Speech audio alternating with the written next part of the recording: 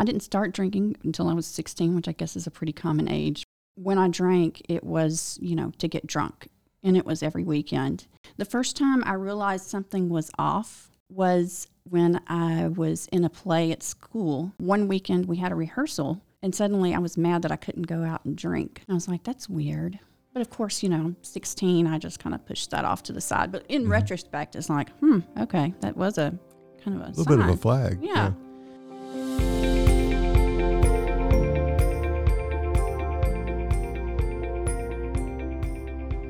Hey folks, welcome back into another episode of How's That Working For You, a podcast where we try to examine life through the lens of the Enneagram and often the lens of 12-step recovery. And we're looking for some help, some hope, and humor along the way. And as part of that design today, I've invited my good friend Christy Fines to come into the studio. Christy, hey. Hey, thanks for having me today. Yeah. This will be fun. Yeah, I think it will be. I really appreciate you getting up and coming in. I know you got smaller kids to get off to school and attend to and all that, and it's coming across town. So I really appreciate it. Yeah, it's always an adventure in the mornings to get everybody up and out and, not screaming at each other. Yeah. Now, Maggie and Morgan are how old now? 9 and 11. Oh, my gosh. I know. No way. Middle Double school digits. next year. Yeah. Oh, crazy. All right. I know. Yeah. And y'all had a musical last night, right? Yes, there was a musical last night at church. Maggie was in it, and she had a blast. It was great. Is she? Yeah. Cool. Yeah. All right. So, folks, by the time they hear this one, would have heard a previous podcast, hopefully, where your husband Adam came in. Yep. And we had some time with Adam, and he shared a lot of stuff, and we said, well, we probably need to let Christy have rebuttal. and get her up here to make sure that he actually told the truth. There we go. Or that he was accurate, or that he wasn't going through his own lens and distorting anything, right? Right. So he said he was okay with that. So here you are. Yeah. Absolutely. I'll set it straight. All right. So tell the folks what Enneatype that you identify with. What ego type do you identify with? I am a type 5 and with a 4 wing. Heavy 4, yeah. Right? Yeah. So how did you discover type? What was the process like, and was it easy to settle in, or was there always some kind of wondering whether you were in the right place or not? You mean as far as like the process of like after I took the test, was I okay with being a Yeah, five, that type of kind thing. Did you take a test? Did anybody help you with it? Did it go back and forth? Or you're like, oh no, I'm 5. No, I've always kind of gone a little bit back and forth because I identify a lot with the 4s, pretty heavily. But every time I've ever taken a test, it's been 5 clear. And I do identify with 5s as well. Mainly, I think, when I'm healthier. Okay. But yeah, Adam had first got into Enneagram, I think with you, actually. Mm-hmm. And so that's how I started looking into it and seeing, how we matched together, what I possibly was, and that kind of stuff. It's very fascinating. Yeah. So do you like being a 5? What are the things about 5-ness that appeal to you? That appeal to me, or I identify with? That's either tough. either one. I like the research aspect. I like the fact that I can dig in and really go deep on things, and that's always a fun time for me. That can sometimes be used negatively, but yes, sometimes 5 disappear when they go deep, and everybody else is wondering where they went. Exactly. Yeah. But I get frustrated sometimes, even with the fact that I can be so greedy with myself and my time. It's hard for me to want to get out and do things sometimes. I have to really actively make it a point to be intentional with community. Yeah, okay. And that's pretty common for most 5s. That's a learning curve for them. Yeah. Right. And I'm thinking back now, gosh, a decade almost. I know. Right. And I was thinking about when we first met, and I correct me if I'm wrong, I remember you and Adam talking about the fact that y'all had to make a concerted effort to kind of get out from your cocoon and come out into community. And you had already been impacted by 12-step community at a pretty deep level by that time, Yes. I think. Is that right? And you were trying to figure out, I think, exactly where to connect and keep going deeper into community. And it was a pretty big effort. Yeah, it for really you. was. Yeah. And it still is, especially with the pandemic. It was a great excuse to go hide out and get in my little safe place and cocoon in. So coming back from the pandemic, most everybody else is like, oh, yay, we're all back together. I'm like, oh, do we gotta? Yeah. Can I just stay in here and hoard? Right. Yeah. It's funny. Allison Robinson, who you know, was also on the podcast, and Allison said I was all set to crush the pandemic as a 5, but I had a baby. And she said I had to keep inviting community in, and I had to keep reaching back out. She said I was all set to crush it, to hoard. Yeah. All right. So you had to kind of push yourself a decade ago to kind of pull it into community. And the truth is, meeting you and experiencing all that, I don't think I would have known if I'd have known then about Enneagram and Type 5 and that type of thing all those years ago, then I think it would have been easier for me to understand why that was difficult for you, right? Right. Because I identify with Type 7, outgoing, life of the party, the more the merrier, come on, And so for me, it's hard unless I stay conscious and aware and empathetic to people. It's difficult for me to understand why that would be difficult for anybody to come into community like that. Yeah, that just doesn't make sense to you, does it? Not at all. And so without that sense of awareness, I can be kind of unkind to people in some way, or at least don't understand well and are not empathetic to people. So it's been a learning curve for me like that. Okay, so let's go back further, because when we met, you had probably, a year or two of sobriety, maybe something like that? Something like that, yeah. Okay. And you had been really pretty significantly impacted by working the steps in the 12-step community before we met, right? And then we ended up all being in a community together. Yeah. We're still doing that. So take us back. Talk to us about the beginnings of addiction, what that looked like. What you're willing to talk about in terms of the bottom and that type of thing, and because there were some pretty tough times for you. Oh yeah. It was pretty dark. Way back machine. I think I always drank alcoholically. I didn't start drinking until I was 16, which I guess is a pretty common age. But when I drank, it was to get drunk, and it was every weekend. And I think the first time I realized something was off was when I was in a play at school, and I'd always loved drama and music, and I was really into that kind of scene. Kind of four-wing there, Yeah. kind of pulling in. Right, absolutely, the creative. Yeah, actually, you and Allison need to talk even more, because she was in acting. Oh, really? Her parents pushed her into acting. They didn't know what 5ness was 30 years ago, Right. but they sensed they needed to push her outside of herself, and so she got into drama. So Wow. interesting. You guys need to talk about that. All right, sorry I interrupted you. No, Yeah. it's good. But I'd always enjoyed that kind of thing. And then one weekend we had a rehearsal, and suddenly I was mad that I couldn't go out and drink. And I was like, that's weird. But of course, I'm 16. I just kind of pushed that off to the side. But in retrospect, it's like, okay, that was a kind of a little bit of a flag. Yeah.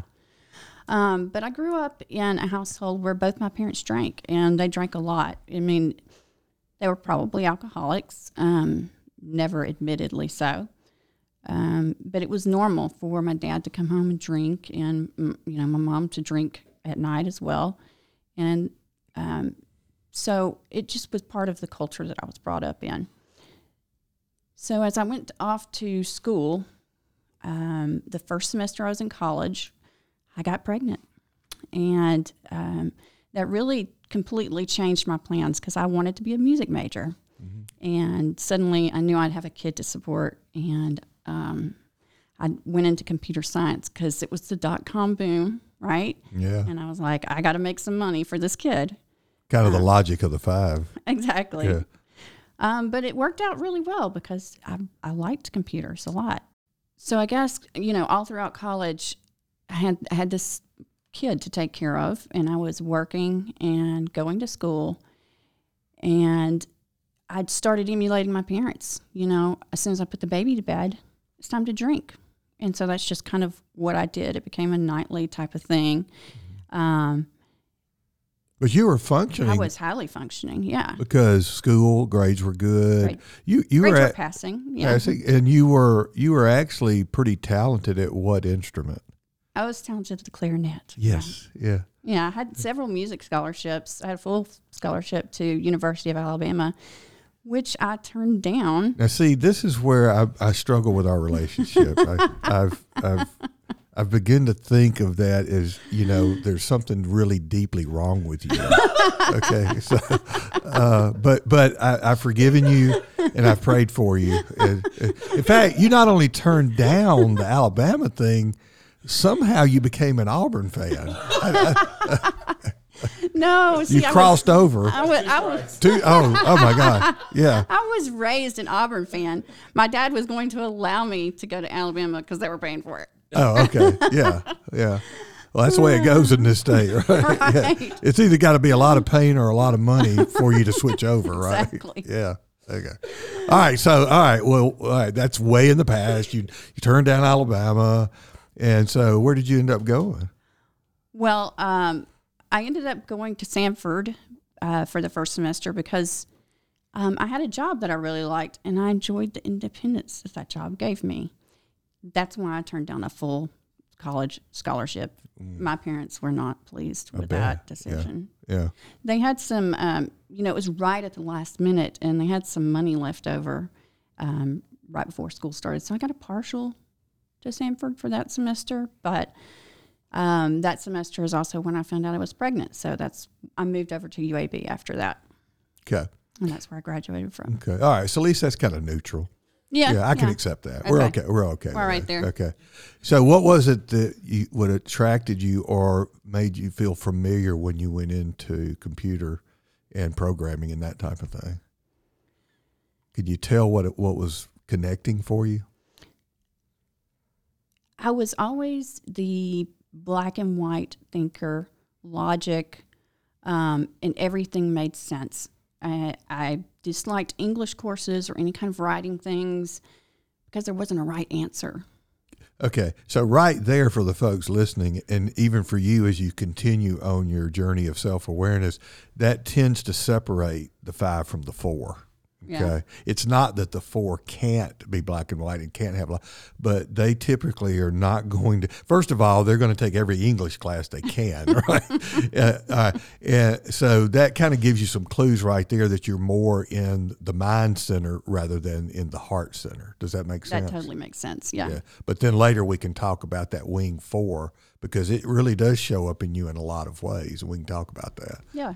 Okay. All right. So the logic of computer Carrie, as you know, my wife was a programmer as well, and she's a type 1, and that order appealed to her. Right. Okay, there's an answer. It's a right answer. You can do this right. We can get it right. There's no doubt. Right? See, the beautiful thing about programming is it's also creative. Yes. So there's many ways to create the solution, even though there is one way for it to work properly, so it's black and white, but you can have a very elegant solution to the problem. So that's why I like programming so much. All right, talk about that a little bit more, because I know Carrie, from her point of view, the thing that appealed to her was the solidity of it, and she always claims she's not a creative. But you really have been a creative. So talk a little bit about that. Well, which part do you want me to talk about as far as like the programming side? Yeah, do the programming side, or you can do your hair color side, or you can do... Well, I've always had a creative streak. I mean, I was dancing when I was 3, and then the music thing. My hair color has never been the same for more than a couple of months. Yeah. Right now it's teal. Yeah. It'll probably be purple again next. It's my go-to, I think. Yeah, purple seems to be the more consistent over the years. Yeah. But the thing about programming, it's kind of like I said, while it is black and white, I get to create the order of things, and I can make it look the way I want it to look. Wow. It's hard to, I'm trying to explain it in non-programming terms, which makes it a little difficult. Yeah. Okay. You're saying I'm dumb. Is that what you're saying? Okay, I get it. I get not. it. Yes, sure. It's I okay. would never. I take rejection much better than I used to. It's okay. 12 steps help me I with also that. know it doesn't interest you in the least. That's true. Yeah. Very true. Right. You're doing a good job, though. You're really, she knows me, folks. But, not to skip ahead too much, but it is kind of funny that I remember in rehab, one of the exercises were, what does a relapse look like to you? And it was like one of my first things like that. And I wrote a program for it. Really? Yes. And my therapist was like, you need to show this to your therapist when you go home. That's awesome. Well, sort of, but that's not how life works. It's too black and white. There's too many gray things in there, which was, always my downfall. I wanted everything to be black and white, and I was unwilling to accept the gray in life. Okay. Yeah. Which often for any personality, but especially someone who identifies with type 5, is kind of what tempts them back into that hoarding mentality, or as you said earlier, kind of being greedy with themselves. Yeah. Because it feels like if I can't figure this out with my head, then it's dangerous to kind of be in the world and live life on life's terms. Does that make sense? Absolutely, yeah. So, all right, so college, getting through, have a child, and really, for the most part, you're pretty much a single mom, right? Yeah, absolutely. Yeah. Her father wasn't involved at all. But I had this mindset where I really wanted to make a family for her. So I kind of went from long-term relationship to long-term relationship type of thing. So I graduated, moved in with a guy that was unsuccessful. But I still had everything. I had the frame, as my sponsor put it one time. I had the job. I was taking care of my kids successfully. Life was good, even though I was still drinking alcoholically. Mm-hmm. You were a high functioner for a long time, until I wasn't. So you work. It works till it doesn't, right? Absolutely. And I think it was 2005 or 2004. I had just gotten a divorce. I actually got married for a few months, which was a complete disaster. But I got out of it pretty quick, which was kind of a blessing. But I got into a very bad relationship after that, right after that, like weeks after that. Jumped headfirst into it. But the thing that appealed to me was that he drank more than I did. Now, why was that appealing? Because I could drink as much as I wanted to and not feel bad about it. Yeah, the contrast was there. Right. Yeah. He was, if he didn't have a problem, then I definitely didn't have a problem. Yeah, that facet of denial that we go through as addicts that compares to something else. So at least I'm not that bad, so I must not have a problem. Right? Absolutely. Yeah. And, in retrospect, my alcoholism was, of course, an issue in all of my relationships. My justification at the time was these people are trying to control me. Okay. That may or may not have been true in some circumstances to some degree, but I also believe that they saw something that I was unwilling to see about myself. Yeah. That's the problem when we form unhealthy relationships is sometimes they might actually be right about something, but they're so wrong about everything else. How can we possibly believe it, right? Absolutely. That's a good reason not to believe them, right? Yeah. So, and I was definitely a cut and run type. If anybody didn't gel with what I was doing, you're just out. So, I moved in with this guy who drank more than I did, and we drank every single day, nonstop for about 5 years. And things progressively just got worse for me. Our relationship was rocky at best most of the time. There was definitely emotional abuse, some physical abuse when we would both get drunk and rowdy. But it got to the point where I was having noticeable withdrawals during the day. Like we would even go, we worked together also. So we would go at lunch and have beers at lunch. But I didn't know what withdrawals were. I had no idea. And so I didn't know that's what I was feeling. Yeah. The body had learned to tolerate so well. It sometimes takes years before there's a problem with the reduction or even denial at any level of alcohol. Absolutely.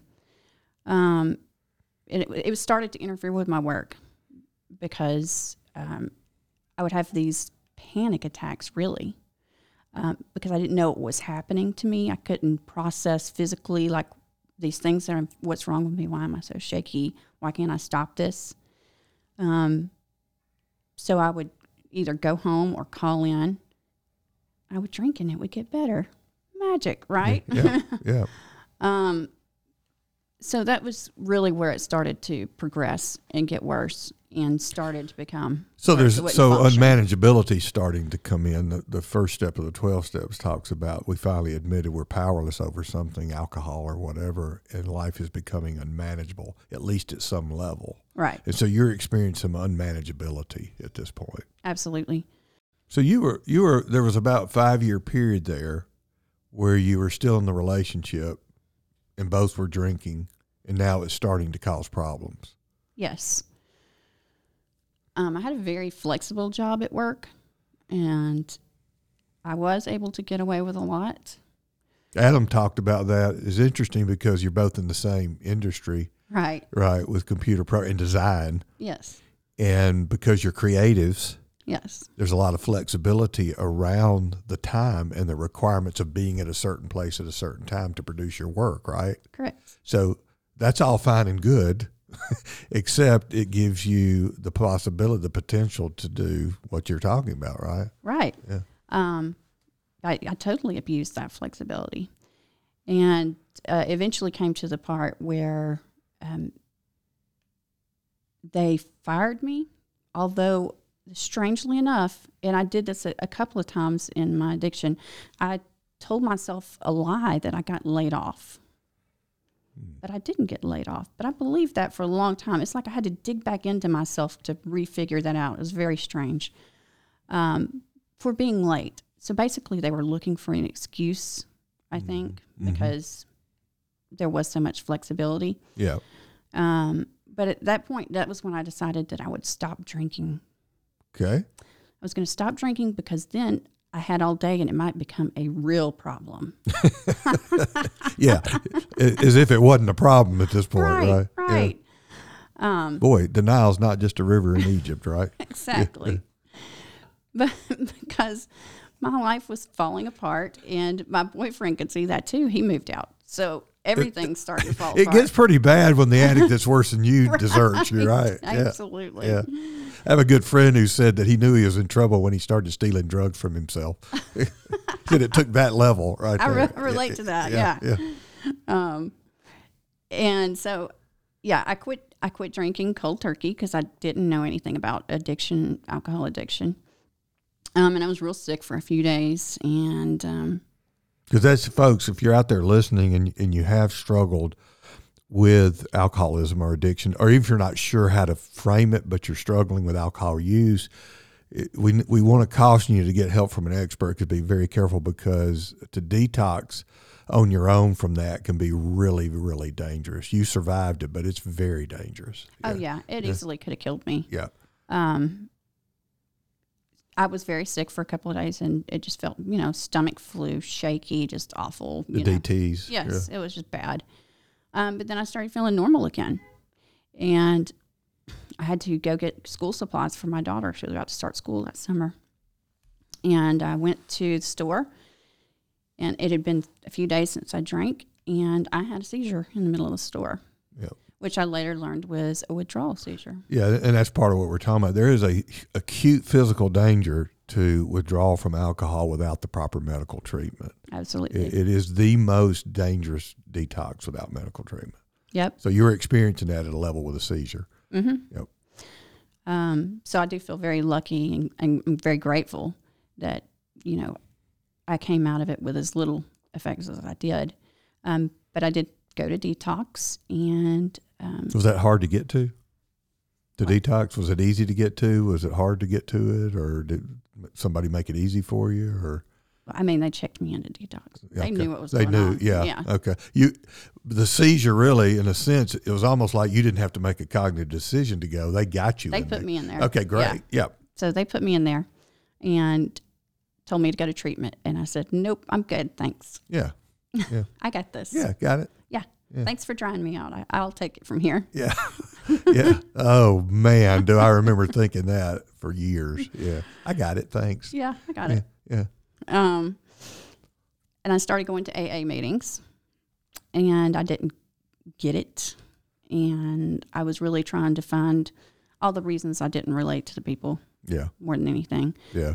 Well, that doesn't sound like me. That doesn't sound like me. That idea of terminal uniqueness. Absolutely. Like, yeah, you people need this. I don't. Or I'm so specially unique, there's no cure for me anyway. I've been there too. Yes. Oh, yeah. Me too. Yeah. But I did try to do what they told me. Somebody said, find a sponsor, just find somebody that says something you like and ask them to be your sponsor. I'm like, okay. So I'm just trying to check the boxes here, right? I'm like, okay, let's just do the step one, blah, blah, blah. Fix me up. Here we go. Yeah, kind of the logic of it, right? Without the heart's not really involved. Exactly. Yeah. And I had no belief in God, but I just tried to we were just going to slide through that step. We're not going to try to understand it. We're just going to, okay, God, check. We'll just go. Yeah.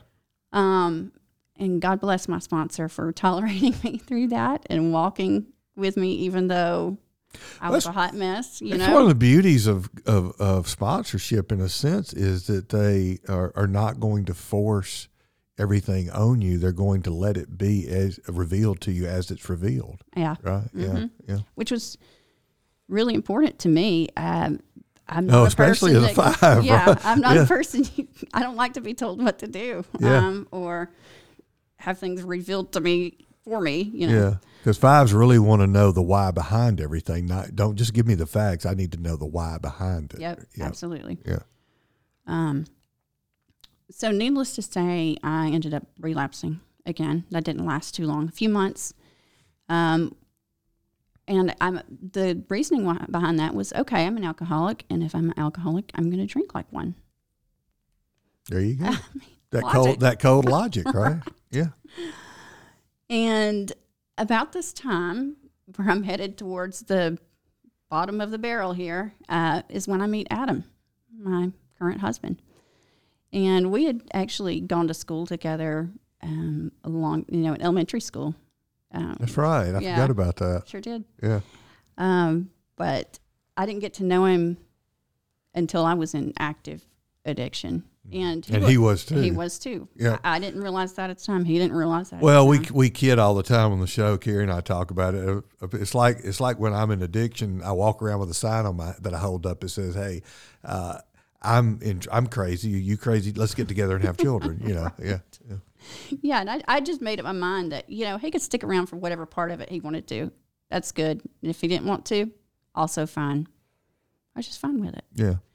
But we dated for a few months, and that fall I got really sick, and I got put in the hospital for alcoholic hepatitis. Yep. And he stuck with me through that, and I decided once again I was going to actually stop drinking, because they were saying things like, if you keep drinking like this, you're going to die within a year, which my head said, they just don't want to deal with me. That's not really true. I don't know. Interesting. Addict brain, I guess. Yeah. But I didn't believe it. I just thought they really just didn't want to deal with somebody who drank. I do believe that now. I can look back and see how sick I was. So I was very angry about not being able to drink. And what I found out very quickly is that I was not in control of my drinking, when I always thought I was, because I thought that I control my hands. I control whether I put a sip of vodka in my body. Therefore, I'm always in control. Mm-hmm. But what I found out is that I ended up at a liquor store and buying Didn't even know vodka, how- drinking, and Don't even know how didn't- you got there. Exactly. Yeah. I had no clue about it, and that scared me into checking myself into rehab. That's when I actually went to rehab to get sober. Yeah. Do you remember what year that was, roughly? 2010. 2010. Okay. Yep. All right. We're getting close. Sorry. Yeah. No, this is good. This is perfect. I was just thinking about how it progressed and when we met. And so you went to rehab, right? Right. That helped. It did, but I'd only been there for a couple of days when DHR came and said that they had taken custody of my daughter, Okay. which was devastating Yeah. for me. It's another bottom. Yeah.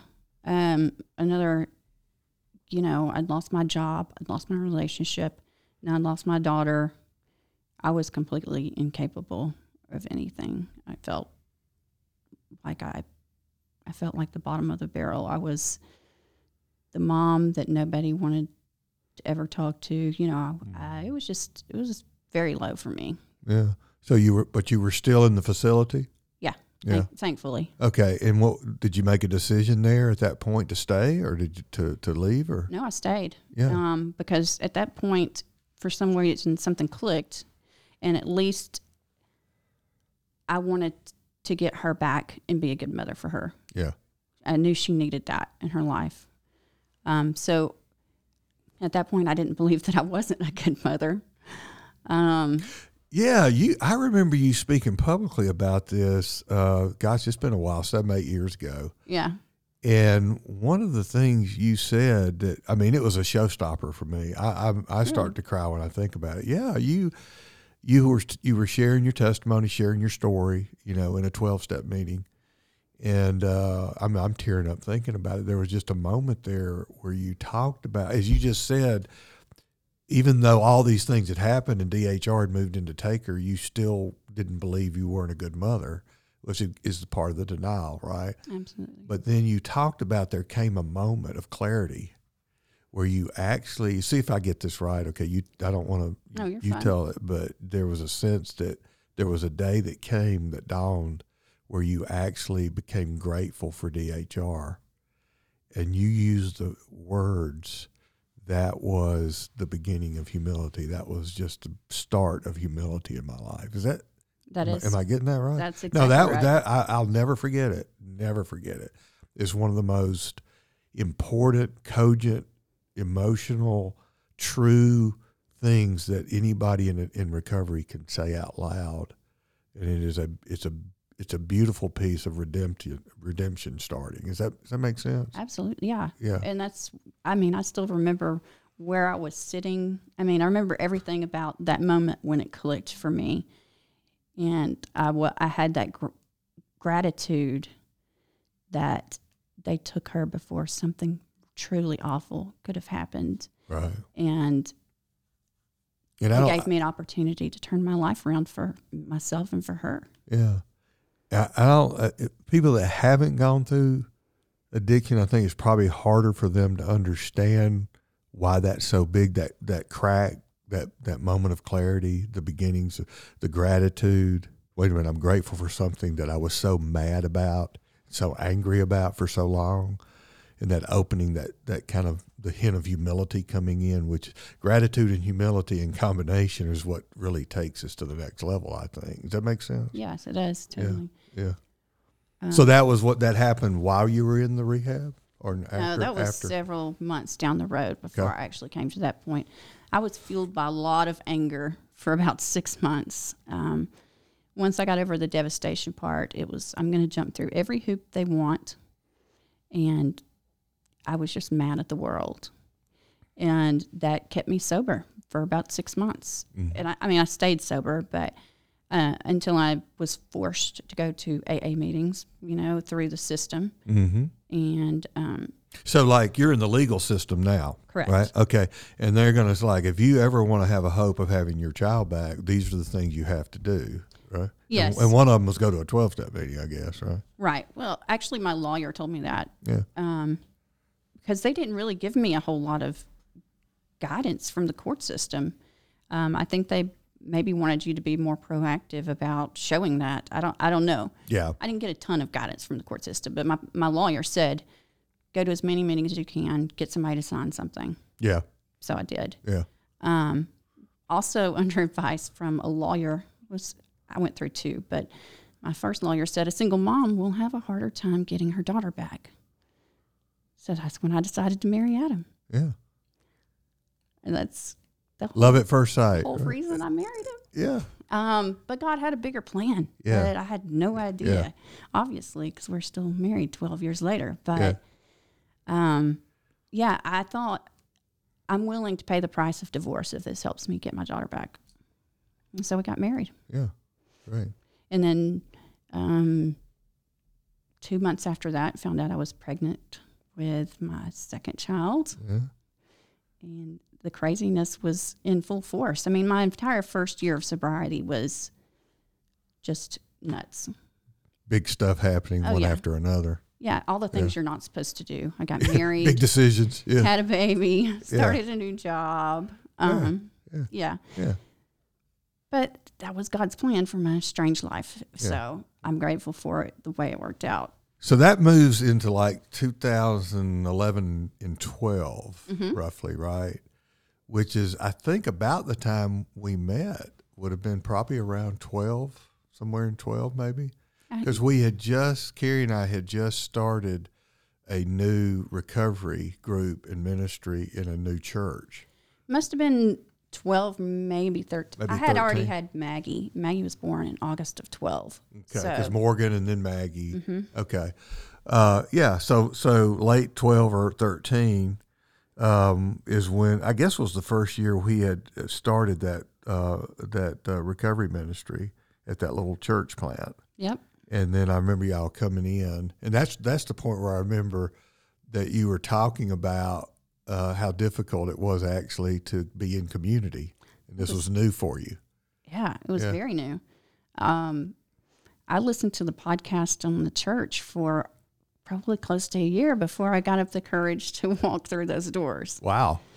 There was a lot going on in the background too. You know, Adam coming to realize he was an addict, and him starting the 12-step process. And then, you know, through the 12 steps is when I came to believe in God and Christ. And suddenly I had a husband who didn't want to set foot in a church. Yes, that's right. Yeah. And both of y'all are so intellectual, right? Him coming from the 6 route into the 5 wing, you in the 5. Both of you pretty intellectual, so it's kind of like you got to prove it to me logically, right? Oh, yeah. Yeah.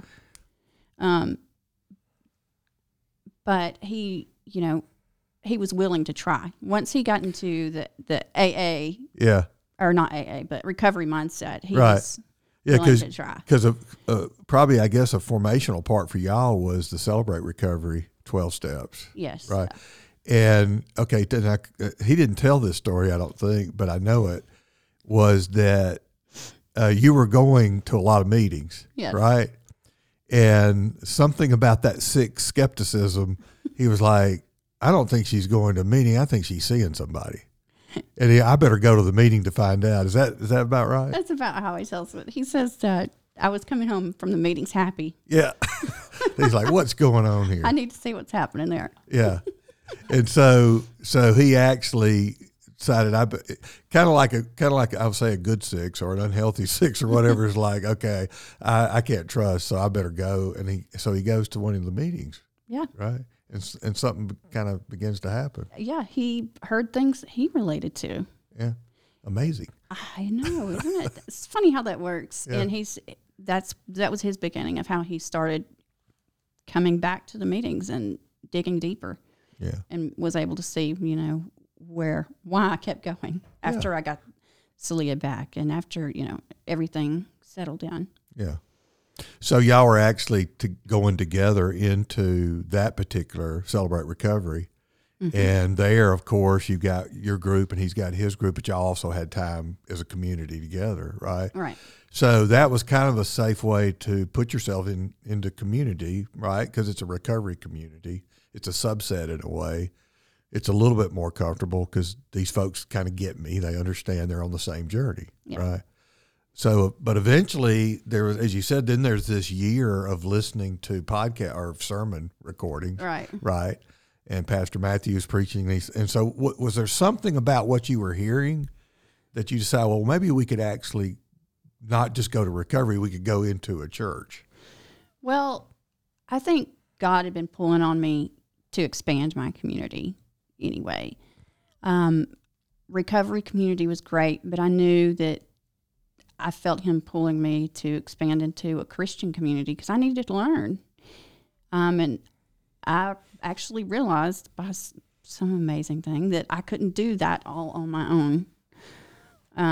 Which is big for a 5. It's huge for a 5. You mean I can't just go inside and stay there and get everything I need out of life? Right. Yeah.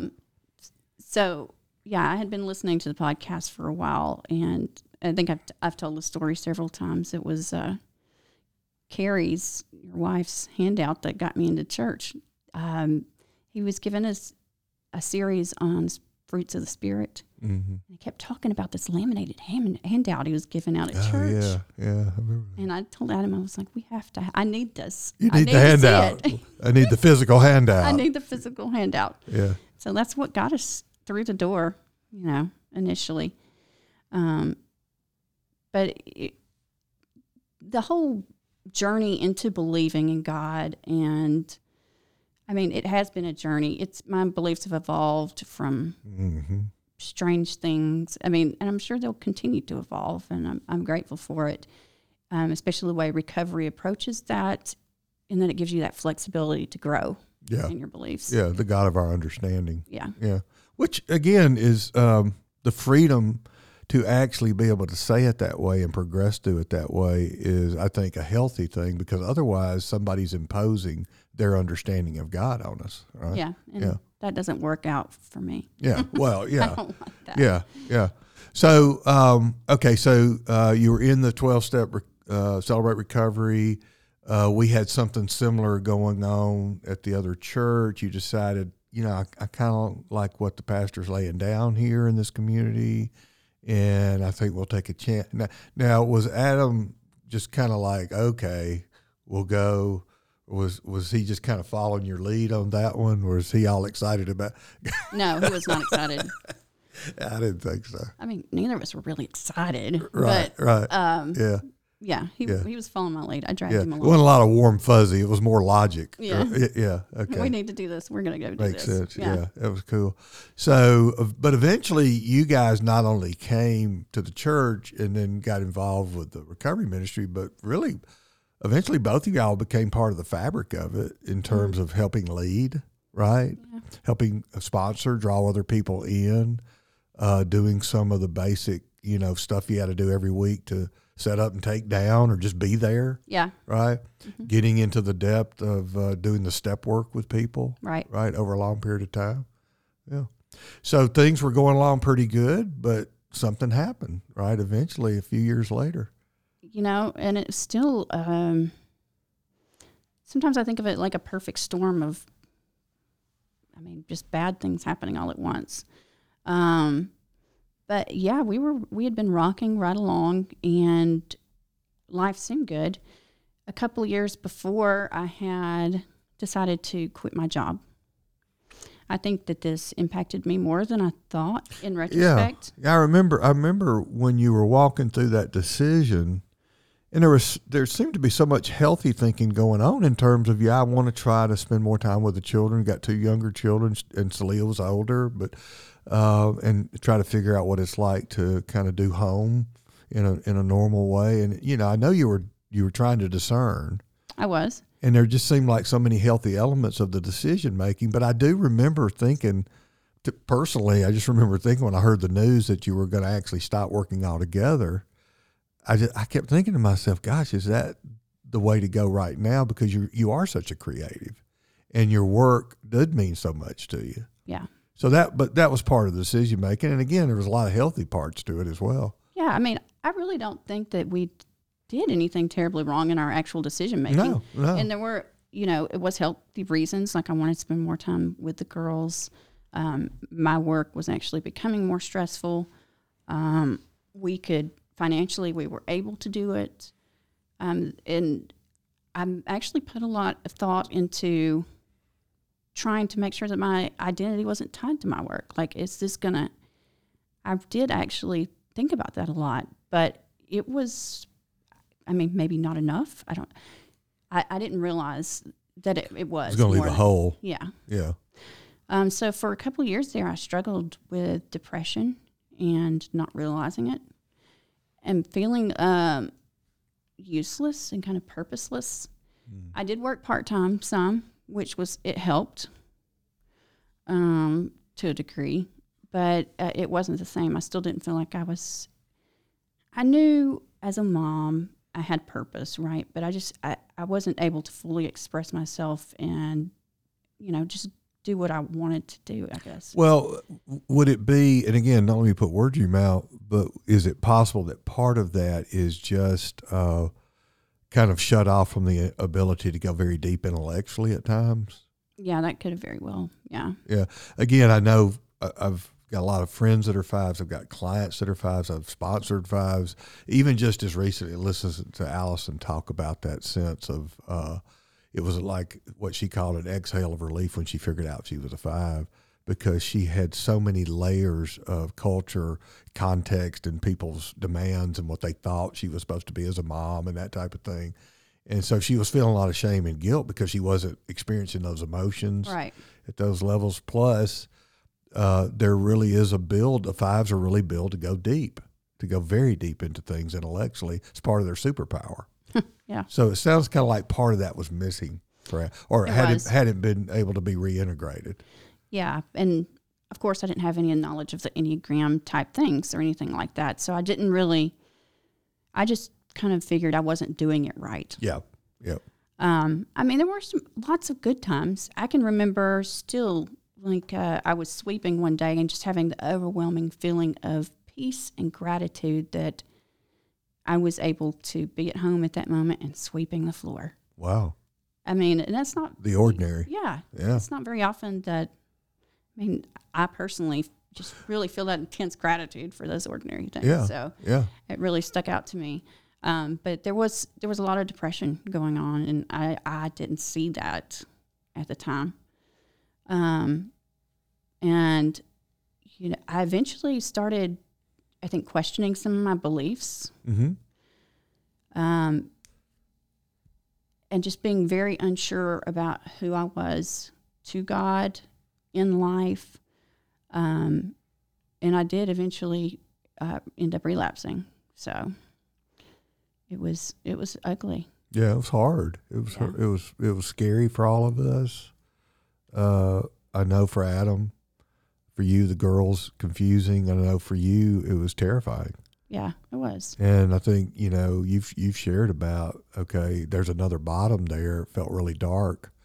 And even the sense, I think, of shame attached to that. Are you willing to talk a little bit about that? Shame was a huge player in the relapse.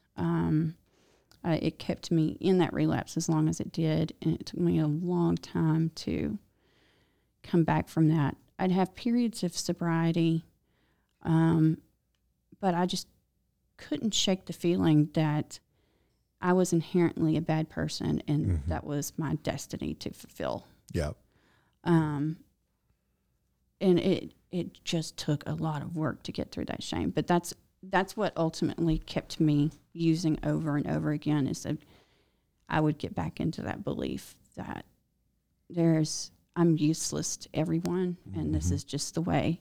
The cautionary tale is what I say is my purpose. I was all about my only job is to be the story that no one else should be. Is what I believed for a long while. And that's dark. That'll trap you. Yeah, because it basically is. You could put it in terms that's essentially saying I don't have any hope. Right. Right.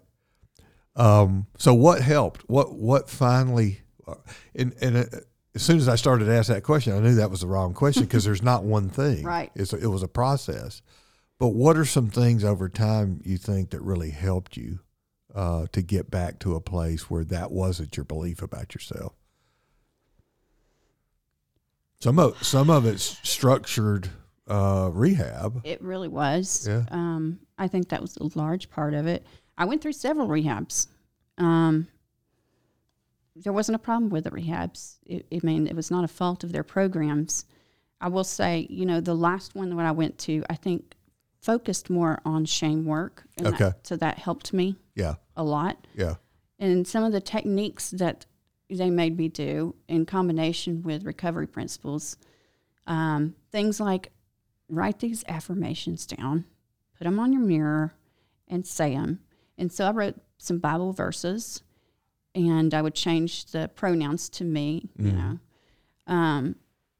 and I took the attitude in of, if they tell me to do it, I'm just going to do it. I don't care how stupid it is. I'm just going to do it. Just kind of like what I did with recovery, I may not understand it. It's fine. If they say it works, we're just going to do it. Which is kind of, for any type, but especially for fives, is kind of the shedding of the arrogance Right. that I know better. Yeah. Yeah. Which is definitely my go-to place. Yeah. And so I did that, and I think that helped drill eventually into my head a little bit, to believe that I was loved by God, by my family. One of the things on there, Adam and I were struggling deeply. I'm just grateful he didn't divorce me over it. He had, plenty of reasons to.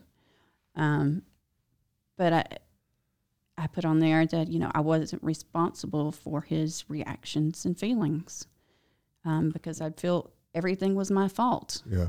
And Which is really tough to delineate when you're trying to become and stay sober, work through the system of the way the emotional systems have gotten entangled, right? Because as you just said, here's this person who I'm married to, I love, but I've hurt him terribly. Right. Disappointed over and over, scared him, whatever, caused his life to be hell. Okay. But at the same time, I've got to do the healthy work of understanding where emotionally we've been enmeshed, and I've got to pull away from that. Right. That's hard to do. It was hard to do. Yeah. Because, there was just so much shame and responsibility on my part, which there was I am responsible for my actions. But for instance, I would sleep on the floor in the bathroom because I didn't feel like I deserved to sleep in the bed. It was just, I felt responsible for the world, and to learn to be responsible for my actions, but not his feelings. Yeah. Or the way that he reacted to my actions. Yeah, because he talked about this here, and he's talked about it publicly. He was still trying to figure. He's sober, but he's still trying to figure out how to become a separate self, detach from everything, but yet stay connected. Yeah. Does that make sense? Yeah. You were both working at a new level of sobriety. It wasn't about just not using anymore. It's what the big book would call like inner sobriety, emotional sobriety. Emotional sobriety. Yeah. Right. Yeah. And I think we had that for a few years, but I think the combination of maybe the church falling apart, our community falling apart, my inner turmoil, all of that. The depression. Yes.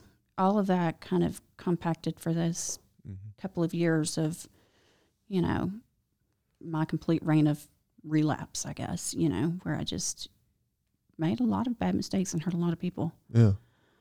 But I think that last rehab, the work with the shame particularly good. helped me. That's good. I'm glad you say that, because I know there's people out there listening, and sometimes we don't know that that's one of the deeper components that folks have to deal with. You can work all around the mechanical edges of sobriety and get it, but if we don't go to the core issues of shame, then it's usually just a matter of time. We may not go back to the old ways, but we're going to act it out in some way. What's not spoken out well will eventually be acted out poorly. Right. Right. And Right. so in this case, the shame issue.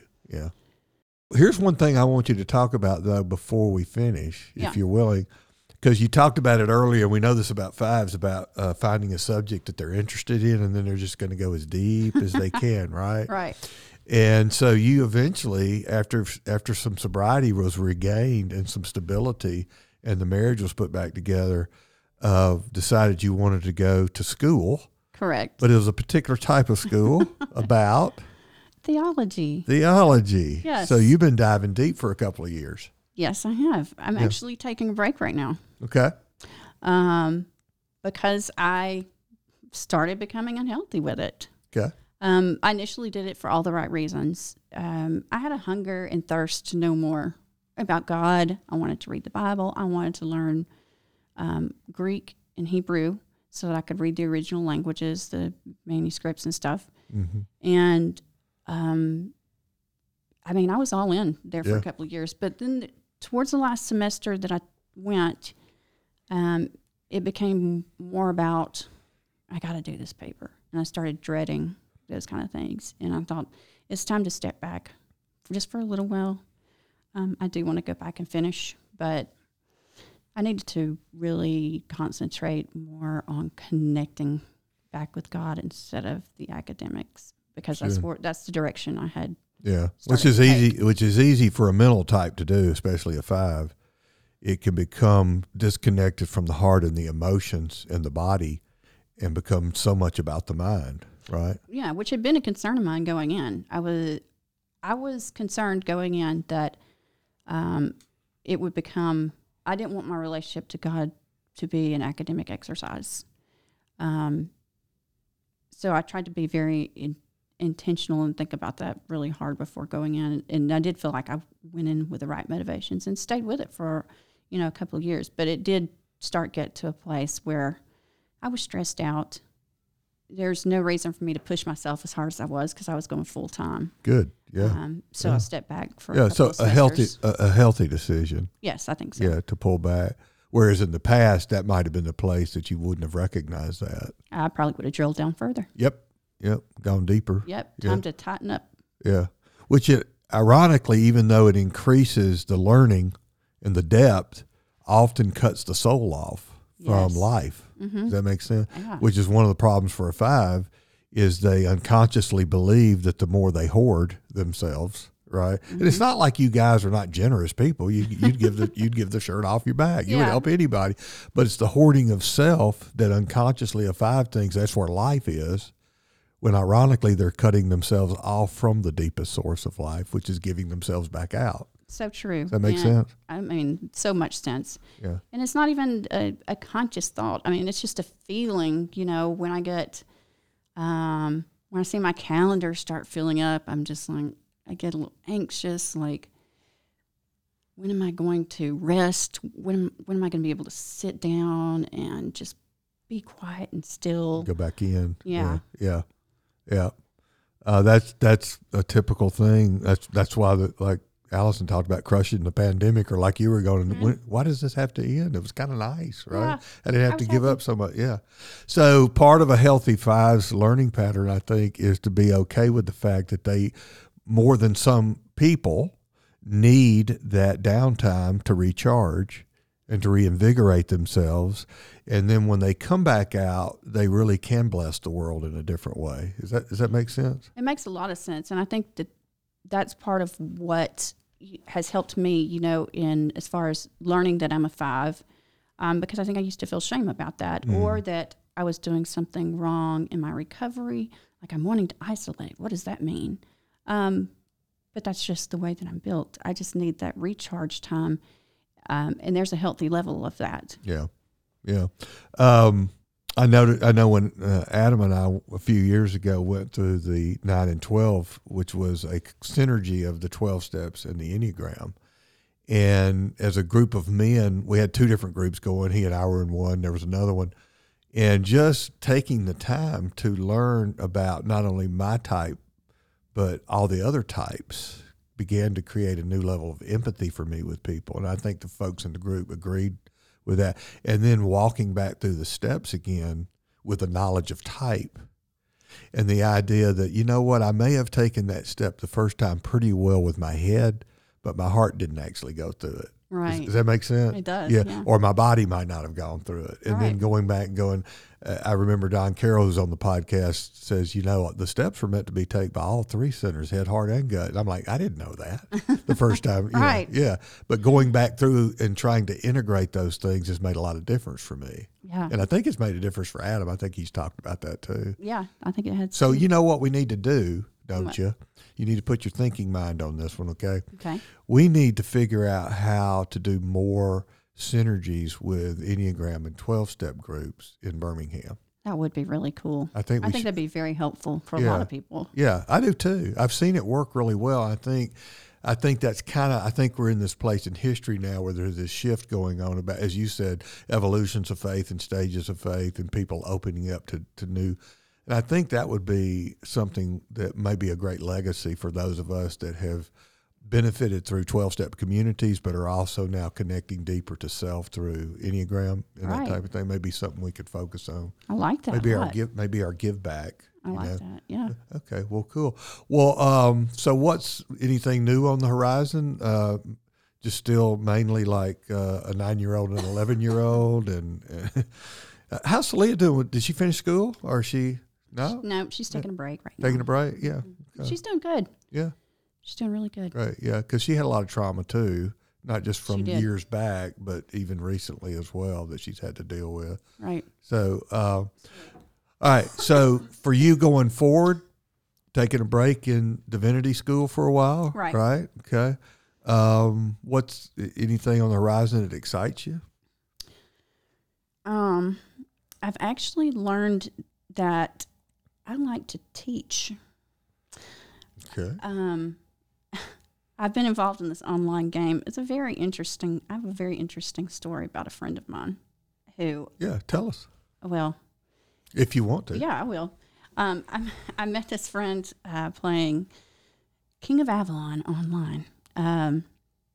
And she lives in the UK, and we just started talking.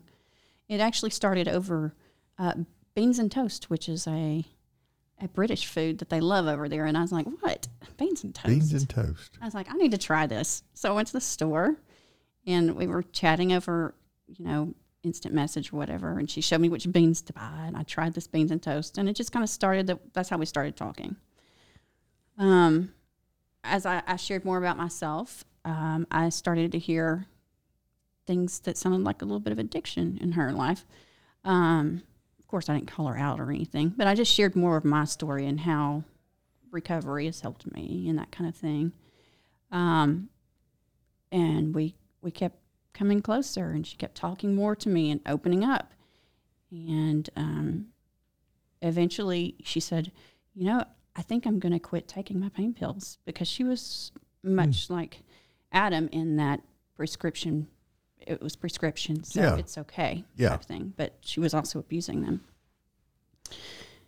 So she stopped. She told me, which I knew was a lie, and it was a lie. But she said, I was only taking one a day, so it should be okay. She was taking way more than that.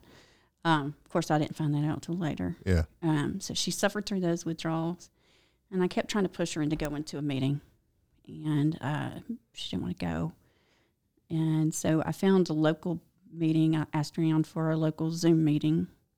I said, I have a Zoom meeting. I'll go with you if you want to go sometime, so we can go together. I've never been to it. You've never been to it. It'll be Interesting. It'll be She's fun. in the UK. She's in the UK. You're in Alabama. Right.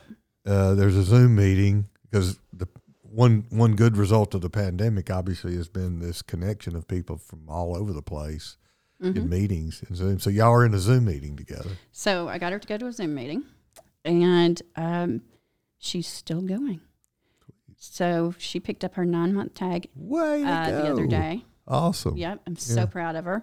But since then, she's come to visit. She stays with us. Oh, okay. Yeah. Yeah. So she's met all her friends at her home group in Alabama now. We go to Wow. the meetings here. That is too cool. Yeah. That is too cool. And she, we just had the End Addiction Walk as we're recording this 2 days ago in Birmingham. And one of the coolest things about that is that we have sobriety circles. So anybody in attendance of the however 1,000 are there or whatever can come up and take a chip. And it's always, to me, the highlight of the thing. And you know who gets the loudest cheers? The first ones. The first ones. The most important chip. The 30 years and plus, lots of applause. 10 years, but the ones that are 1 day sober get the most applause. And Absolutely. I'm tearing up thinking about it. Yeah. It's so cool that y'all were able to do that. Yeah. So and she came to visit 2 weeks ago, I think, to pick up her 9-monthship, and she shared her story at a meeting. So she got up and told her truth. Some things that she had told me that she'd been carrying for 20 years. Shame. Yeah. Yeah.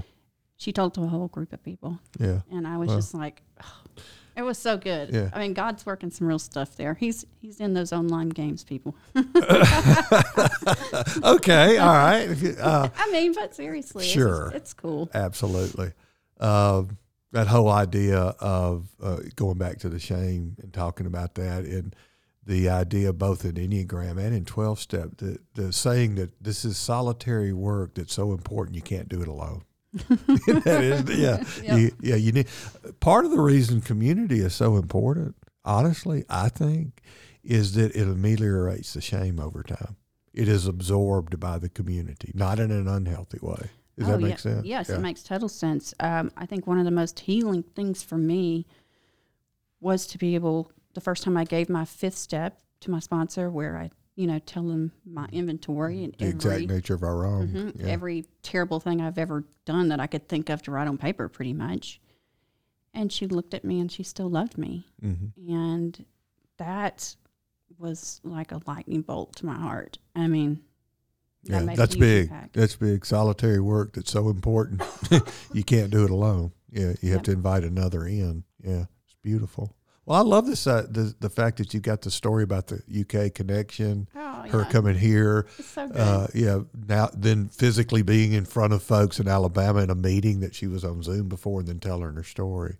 That is so really awesome. So redemptive. Yeah. I suspect we're going to hear more of those types of things going forward, just because of what happened with the pandemic. Right.